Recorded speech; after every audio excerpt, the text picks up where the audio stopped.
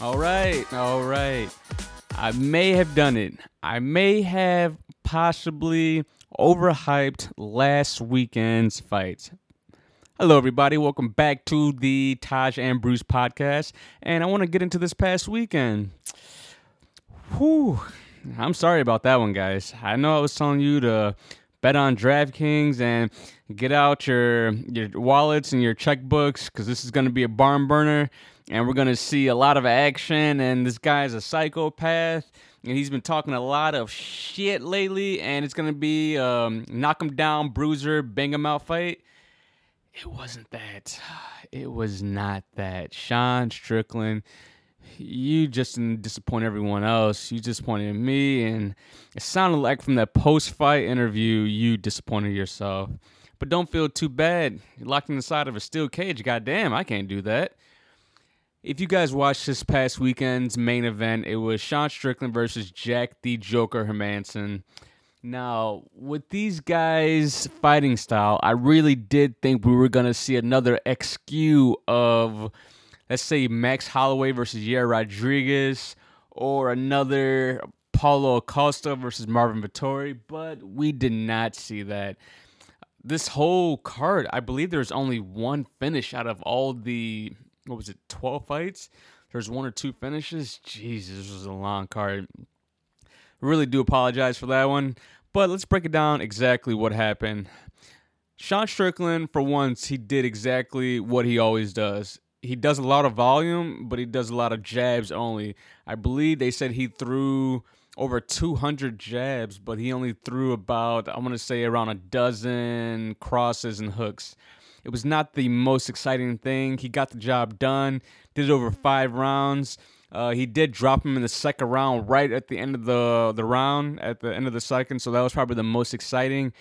But other than that, you did not really get your money's worth, right?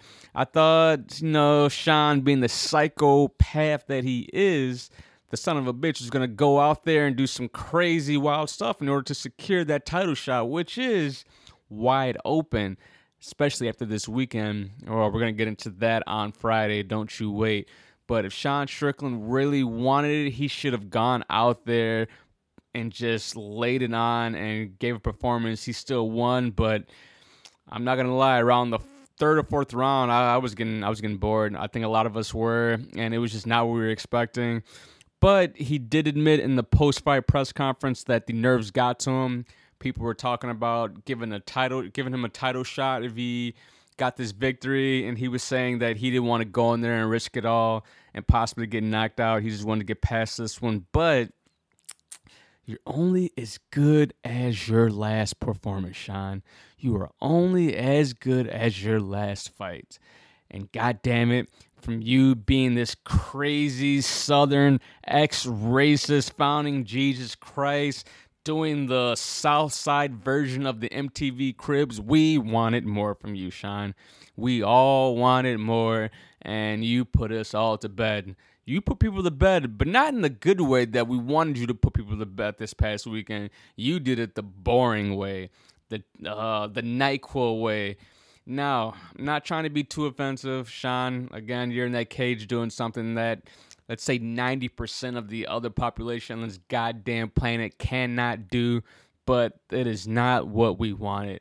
And I'm gonna guess on your next fight, which is gonna probably be against the winner of loser of Derek Brunson's versus Jared Cannonier, which is also the co-main event of next weekend, or he may get Marvin Vettori or Paulo Costa. He has some good options. I mean, a W is a W, no matter what, if it's exciting or not. He's only going to be going up in the rankings, and I'm expecting him to get another big fight. He may be 2 fights away from a title shot. So, Sean, for the love of God, on your next fight, get it done. Because his post and his pre-fight conferences, if you guys have been listening to him, they are goddamn entertaining. This is what you see before making a murderer type conversations. And I'm all here for it. Because we need some more characters in the game. And with all these middleweights fighting, it's all leading into next weekend with the main event of Israel Adesanya versus Robert the Reaper Whittaker, a.k.a. Bobby Knuckles. And goddamn, I cannot wait to break down that one. So don't you go anywhere.